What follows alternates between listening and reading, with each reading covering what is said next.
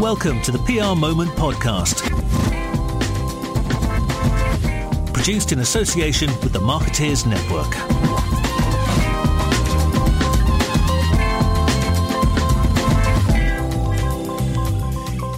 Welcome to the PR Moment podcast. Don't forget, if you enjoy the show, you can subscribe on iTunes, and if you like what you hear, it would be great if you give us a decent review. We also have a couple of events coming up that I wanted to make sure you're aware of. The first is the Global Reputation Forum that's taking place in Oxford on July the 3rd. This event is all about what good and bad reputation means for organisations. There are no communication speakers at this event. Our speakers are politicians, journalists and CEOs. The second event I wanted to flag is our annual Future of Influence event. This was a sellout in 2018 and I reckon the programme is even stronger this year. Both events are on the homepage of prmoment.com. OK, plugs over. This is the second episode of a new format on the PR Moment podcast. We're going to continue our Life Stories series, but I wanted to make sure we also include stories of younger, up-and-coming talent. So welcome to the second of our Trailblazers PR Moment podcasts. I'm pleased to welcome PR Moment's Young Professional of the Year and Data and Research Guru at Ketchum, Erin Salisbury. I wanted to interview Erin because while I think we all pretty much get the need to increase the extent to which PR firms use data, Erin is at the front line of this, and I wanted to get her real-world insight from a client perspective, from a colleague perspective, and from a data and insights tools perspective. Erin, welcome to the PR Moment podcast. Thank you very much. As a research and analytics manager in a PR firm, how are you using data? That's a very big and broad question. We're using data, sort of day in and day out for a variety of clients.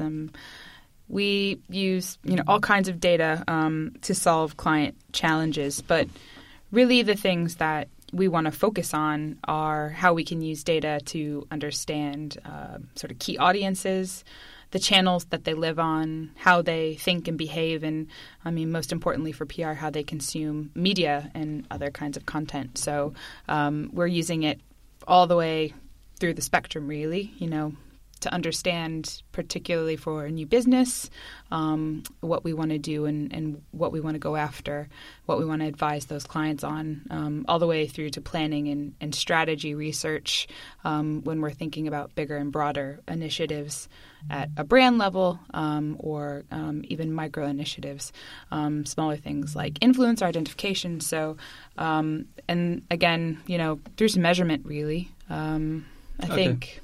And there's a lot of different reasons for using the data, which I think we'll come back onto in a minute. But what type of data are you using? Is it customer data, social data, personalised data, non-personalised data? How does it work? Well, that's a very interesting topic in terms of the ethics of personalised data. But sure. I think. Well, let's deal with the easy bit first. Yeah. So just tell us your sources of data first of all, and then we can deal, I guess, with the ethical argument in a minute. Yeah, sure. In terms of the way that we're using data, we're really using it from every end of the spectrum. So that could include everything from our own social data, understanding insights from our websites or our social channels, through to media, traditional media data, social listening data, search engine data, CRM data. Okay. The list goes on and on, really. And then you plug that into consumer research. Do you use qualitative data as well in terms of focus groups? I'm just trying to work out, there's so many data touch points, aren't there? You could so in a way you've got to work out the most accessible, the most useful, the most cost-effective, and then go from there. And I'm just wondering what that blend is. Yeah, or whether there is a typical blend, or whether it just depends on the client and the objectives, etc. Sure. Much like you'd think of kind of any consultant, what we're really trying to do is solve client challenges. So the data that we use is dependent on what those challenges are for the organization, and the answer to, what data inputs do we put into that methodology are really dependent, again, on what they're trying to do, what they have access to, what they can afford. So for some of our larger clients that, they might have a ton of customer data and they could get that kind of straight away. That's great. But a lot of times that might be protected by the marketing department or their consumer insight department. So it's really a matter of what can we get our hands on? What do they already have access to? What do we need to buy? So it's quite a broad mix. And I think it goes all the way from solving sort of business critical challenges through to maybe audience related challenges. It's really around what is the issue that they're trying to solve. Sure. Yeah. And on the, I suppose on the customer data, there's a question there. I mean, are we at the stage now as a not necessarily as a PR firm, as a marketing agency generally, can you do your job properly? Do you think if customers don't give you access to that data? I think that in terms of customer data, that's really around what people do. So if you think about the way that we've gained access to data, through our journey as analytics professionals, it kind of started off with survey data, which is very much around what people say they do or they say they think. And while there's certainly a place for that and it's always useful, especially from a qualitative lens, what we're now getting through that customer data is what they actually do and what their actual behaviors are. And of course, there's a very strong value there because that can help media teams spend their budgets smarter. That can help us target more specifically. So it is valuable. Whether or not customers want to shut that off, obviously it's a very sensitive topic right now. With GDPR coming very, very quickly in terms of what we're actually going to... Well, I was going to say that was my next question, I suppose. Because presumably that's going to change, right? Or not. Because if it's non-personalised, that sort of stuff, then maybe... I mean, I guess the lawyers are going to have their day. But on the face of it, probably... I think we're going to be in the same landscape anyway as we are now, as long as it's non-personalised. If it's personalised, completely different story. So I wonder as a data analyst whether you're preparing yourself from a big change there, or whether you're kind of thinking it's going to continue as on the current situation. Yeah, sure. I mean, I think. Again, it comes down to that privacy aspect. So a lot of the data that we are using isn't necessarily personalized or private. So if someone's posting on social media and they have a public profile, we can get that data from them if they're talking about our brand or a topic. Same thing with general kind of media landscape work. Those are all public forums. So I think there are areas where it might be affected, but I don't think it's going to completely shift every single thing that we do and every single data source that we're using. Agreed. So just touching again on the personalised, non-personalised bit, because this is one of those topics, right? The more I sort of read about it and learn about it, the more difficult it gets to define what's personalised and what's non-personalised, isn't it? And clearly this is in the hands of the lawyers somewhere. So I don't suggest that we're necessarily going to define that right now. But there's a spectrum, isn't there, between clearly if it's Ben Smith, name, address, that's personalised. Right. But then if someone's monitoring my web browsing habits to stick an advert in front of me. I'd argue that's kind of personalised, but currently that's not the way. That's not current thinking, is it? That's defined as non-personalised. So I just wonder where, as a PR agency planner, where does that impact you at all, or is that just not something you really come up against? Well, I think what the industry is trying to do is really link up all of these data sources together to put together a consumer journey. So when you say the industry, do you mean PR firms? Do you mean I think the research marketing? Firms? Okay. I think I guess first of all, PR, marketing, comms, digital media. We're living in this very integrated universe where we're all trying to kind of pull from the same sources and answer the same questions. I don't think we can really distill down those behaviors anymore. But in terms of the industry's made a lot of progress in sort of being able to match up people across different platforms and identify those behaviors. What I think is coming up is going to stop that progress. Right. Potentially reverse that progress. And, there are some individuals who... Do you mean from an ethical perspective or from a legal perspective? Probably the former, I would imagine, but...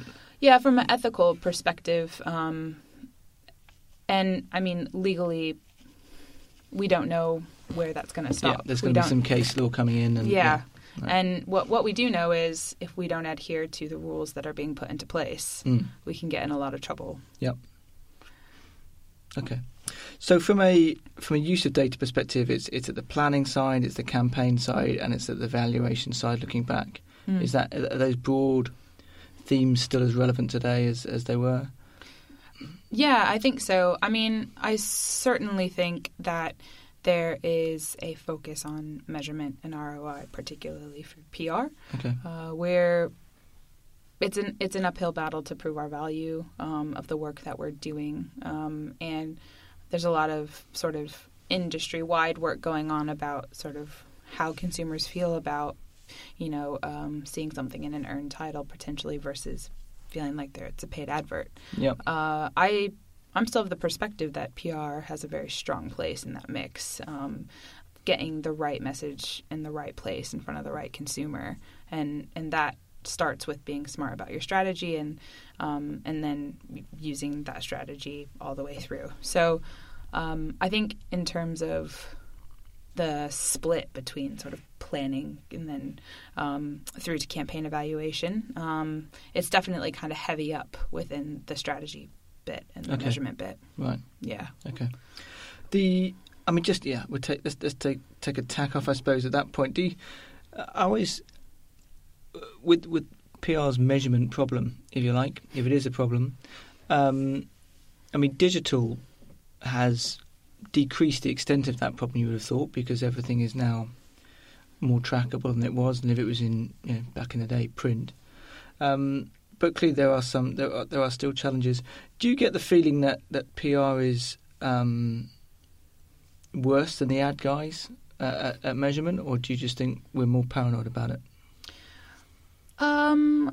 I don't think that we're worse. I think that we have a lot of different tactics that we can use and have to use. I think there are a lot of solutions to measurement. And it's really, again, so important to just set it up in the beginning of your campaign or whatever you're trying to do strategically. I think where a lot of people really fall down is not connecting kind of the right metrics to showcase the value. So just kind of plowing on through a campaign or plowing on through a PR program without taking a breath in the beginning to say, okay, why are we doing whatever we're doing within this sphere of PR? And then once we do that, how is that laddering up to the overall business objective? I think that's kind of where advertising had such a strong foothold. Sure, but it's a good point you make that the breadth of PR tactics available mean that the measurement is going to be more complicated potentially than if you're.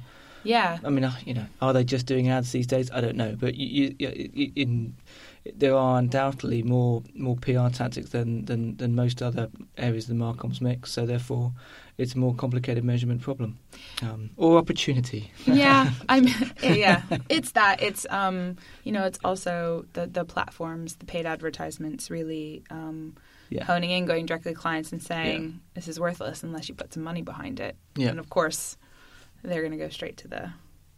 They're going to believe it from the advertiser themselves. Sure. So. Just moving on a bit, on the basis that virtually all campaigns are integrated, what are the implications of this for integrated measurement? How do you integrate data across paid, earned, shared and owned, if you like? Because it's, in a way, that breaking it down into different channels is, as you've sort of been alluding to, is only half relevant these days because we're all influenced across multiple channels all of the time. So it's kind of more complicated than sometimes I think we suggest. Yeah, I think different brands are definitely at sort of a different level of sophistication.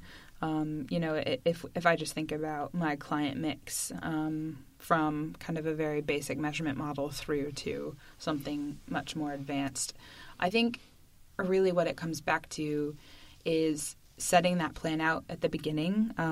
Any comms activity becomes irrelevant if it's not helping the organization achieve a particular goal. So, getting a placement and a key title is great, but if the message isn't there, if our audience isn't reading that title, then does it matter as much? I don't quite know. So, I think it's understanding what the business objective is that then kind of filters down into a comms objective before we even think about measuring, and how that all ladders up to that bigger business goal. So for PR, it could be getting key coverage in titles. It could be getting an executive quoted, in the media. It could also be, driving click-through to a website. But in terms of maybe paid, what we're looking for is click-through rate. So it's really just making sure that the metrics also align to those bigger objectives. Sure. But if you think of the customer's journey, I'm unlikely to be purely influenced by PR, or indeed purely influenced by paid, or whatever else. Yeah. So trying to, whilst I think it's clearly it is important to attribute purchasing influence or whatever onto whatever channel, but it's to try and. The reason that I ended up on some website to buy whatever I might be buying is almost certainly down to a number of different touch points where I've been communicated with that brand over a period of however long, depending on the purchase, I suppose. So that gets complicated then, doesn't it? And I'm not sure whether we've really got there yet. As this isn't a Ketchum thing. I mean, the industry-wide thing. It's a difficult thing to measure. That's I suppose it is easier in digital, I suppose, but I think it depends on what we're talking about. If we're talking about things like awareness, which often come down to it could be brand reputation tracking surveys or but awareness can lead to purchase, which can lead to purchase. Yeah, exactly. So that's kind of what I meant. Is that maybe I've been aware of a brand for ages. I don't know, 6 years or something, and I finally bought something from them. And, I mean, that's a overly complicated example, but you know what I mean? There are limited times when we're working with companies that we can say this one specific activity drove sales. We do have those examples where they had no other kind of marketing or comms activities going on, and particularly influencer campaigns on a 2 to 3 day period, or it's easier in something like retail, period. Isn't it? Yeah. So that's always the example where guess what? Our sales increased by X percent. Yeah. But from the other side of it, the same is true from the ad guys, isn't it? So they're not, on the basis that all their campaigns are now integrated, so they have the same problem, obviously, but from the other way around. Okay. Moving on a bit from that, is it relevant or right, therefore, bearing in mind that sort of multiple touch points as a consumer, as a buyer, to try and have a sort of channel-specific attribution approach, or is that overly simplified, do you think? I think there's a place for it. I think that in terms of thinking about things like market mix modeling, econometric modeling, that's a pretty sophisticated method, and for big brands with a lot of data, it can be useful. The thing about working within those parameters is that you have to have good, clean, pure data, and you have to have it for a certain amount of time. So for a lot of particularly startups, products that haven't been around that long, that don't have that access to data, it makes it harder for them to really work out what that channel attribution strategy should be. And I think, to your point, there are so many different touch points. That's why we have to do that audience research in the planning phase, because if our audiences aren't on channels, or they're dying out, or their attention is starting to be shifted towards other things, these are all things that we need to be considering. So I don't know if it's particularly oversimplified. I don't think it's irrelevant, certainly. I really think, this is something that people have been doing for a while, but they're just coming up, we're day in and day out coming up with how different sets of data can help us understand and predict behaviors in different ways. Okay. I mean, just you mentioned that word yourself there. Are we moving towards econometrics? It's been something that people have been talking about for probably almost 10 years. Yeah, actually. I mean, I don't think... But the truth is it's hard to do, right? So that's and expensive. So that's why we haven't seen take-up done as widely as people might have anticipated. Is that fair to say? Yeah, I think what's interesting, what you just said in terms of take-up is a lot of brands they love the phrase test and learn, right? We're going to test and learn on this, but when we're talking about spending big money, it's difficult. So, and at the same time, they want proof of performance before they do this test and learn, which doesn't really mix. So, you mean that in terms of econometrics? Yeah, in terms of econometrics. So they want to show us an example of how this this has changed for brands. We certainly have that. And again, we can use all different kinds of sets of data to understand, from social data, search data, through to stock market prices. Right. Things like how has the sentiment of media coverage, how is that reflected within a stock price? So what have you got that? Has Ketchum got that or Omnicom got that as a program? Is it something you can?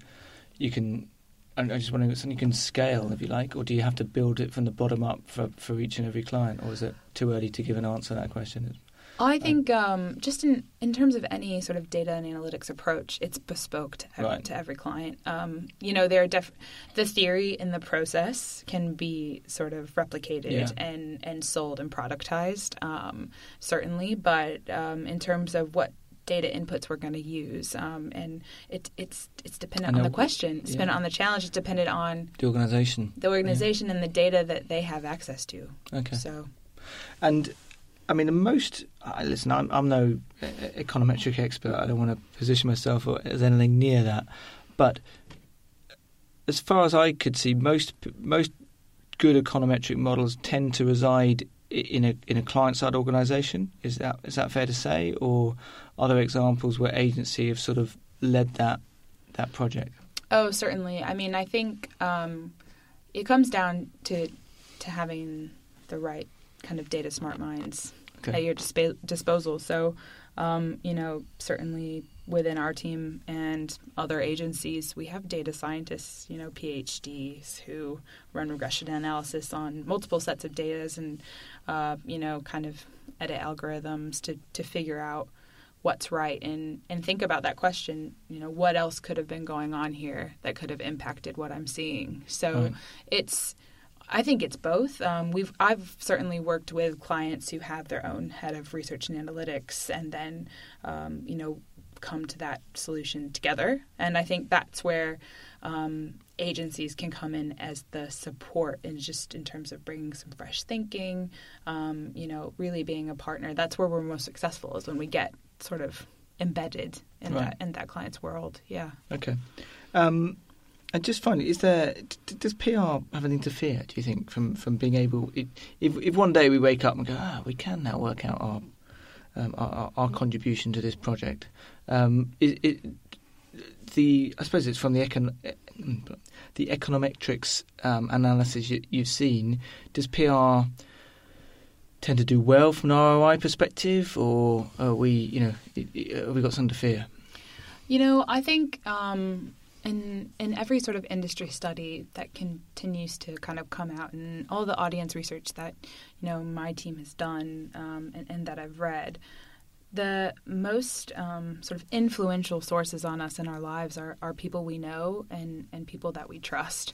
So that's not going to change. And in terms of the job that PR has to do, a lot of times it's all around building that trust and building that reputation in the brand and getting those key messages delivered to our audiences. And I because of that, I really don't think we have anything to fear. It's that earned influence and particularly for PR, that storytelling, getting that story right. But that comes out on the. I mean, I agree with that sentiment. But when you look at the stats from broadly from where you sit, that's the reality as well. Yeah.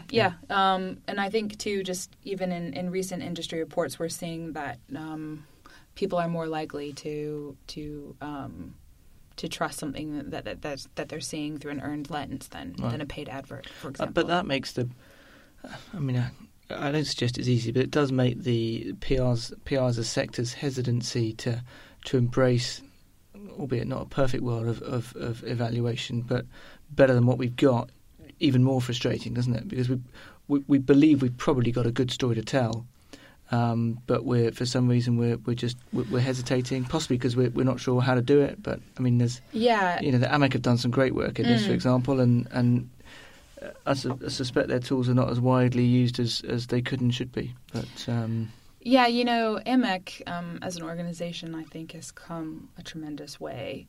Just since I've been in the industry, I've been lucky enough to work under David Rockland, who is chairman, and other former leaders of the business who've been really involved. So I've watched the journey that AMEC has kind of helped the industry go on. And the good news is that organization is a widely known entity now in PR. That wasn't the case 5 years ago. People hadn't really heard of it.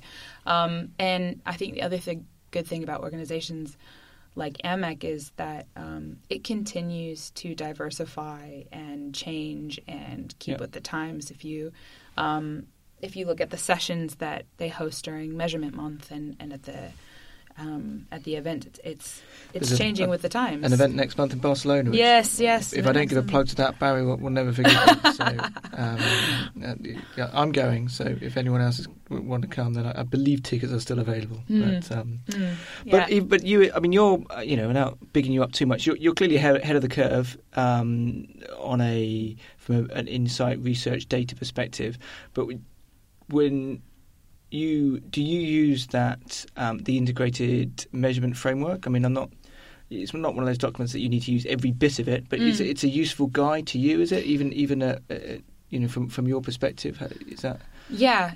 I mean, I think I don't think you can probably say no to that. But go on, try and be honest. Yeah. No, I mean, I think, in terms of the integrated measurement framework, a lot of AMEC's mission is to educate PR professionals, and that tool itself is really meant to, from a starting point. Here's where you start. That's the biggest question that we get a lot of times from clients is, where do I even begin? There are so many sources of data.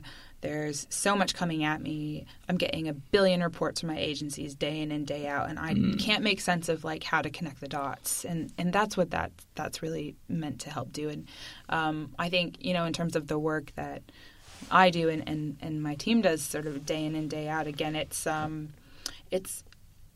my point of view is that a lot of times we're just not communicating to business leaders of brands in the language that we need to be using.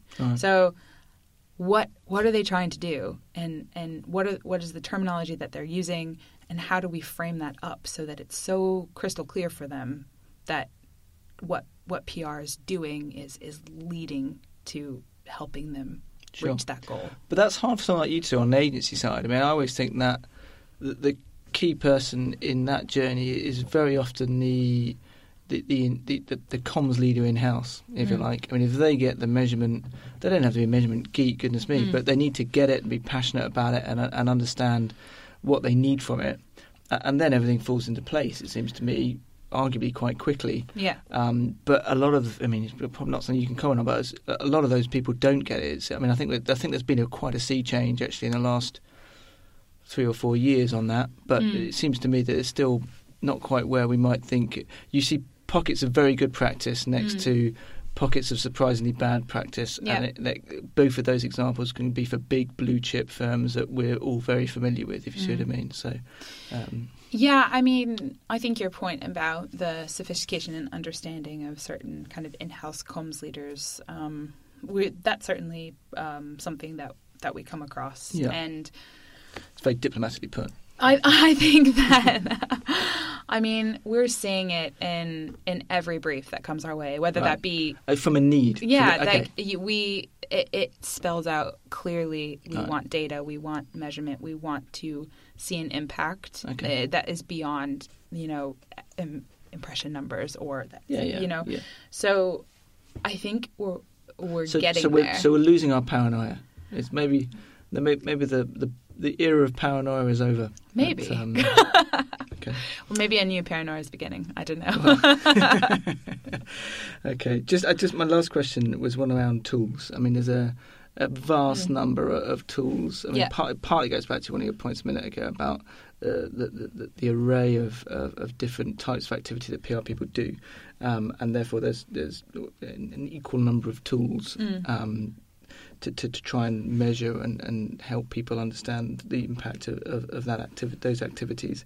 But and we're not going to try and review all those tools now, goodness me, but there is a theoretical approach going on here, isn't there, between whether it's best to have best-of-class specialist tools or trying to have, I don't know about one tool that does everything, but as fewer tools as possible that oversee a number of channels or KPIs or whatever. Yep.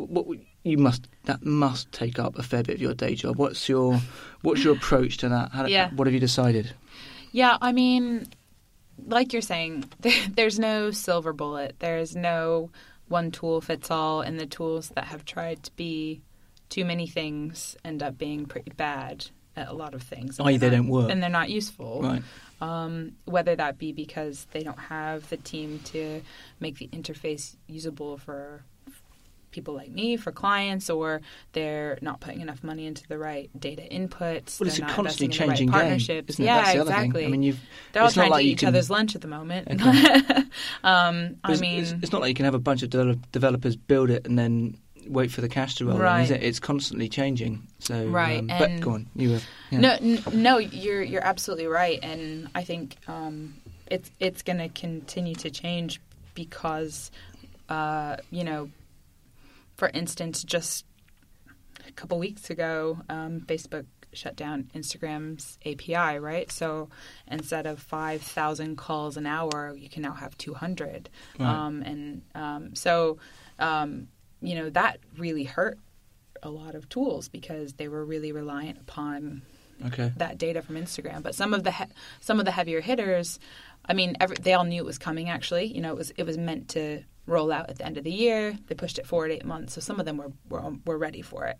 Wow. But imagine trying to run your business with that sort of thing. Yeah, 8 months ahead of time. You think you've got cut off. So, I mean, it's things like that for a startup or who might be trying to kind of break in and figure out the best way to partner with companies like Facebook, like Twitter, to aggregate the data that they're trying to aggregate. But I think what you're saying is that this might change, but at the moment what you tend to do is go for a specific tool for a specific need, if you like, rather than trying to buy a one-stop shop, for want of a better word. We're certainly tool agnostic as an agency.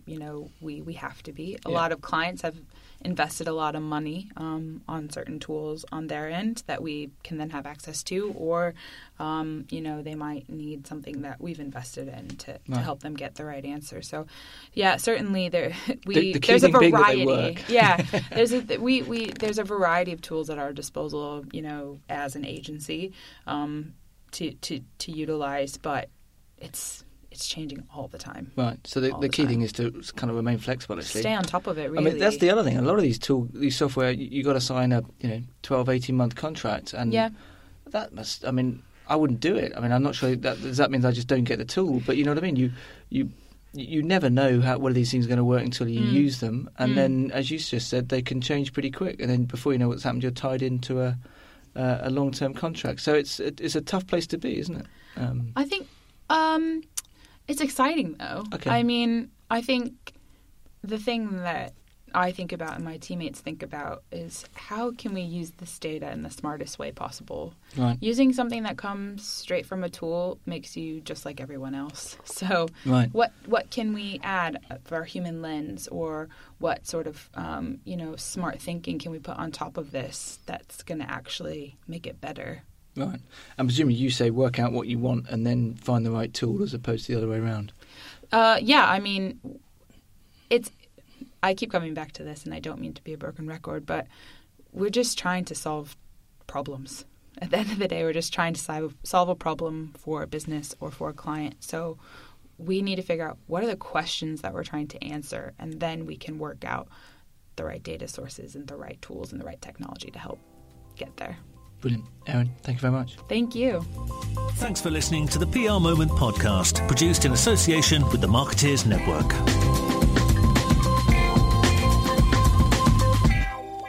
If you'd enjoyed the show, please do review us on iTunes and give us a decent rating.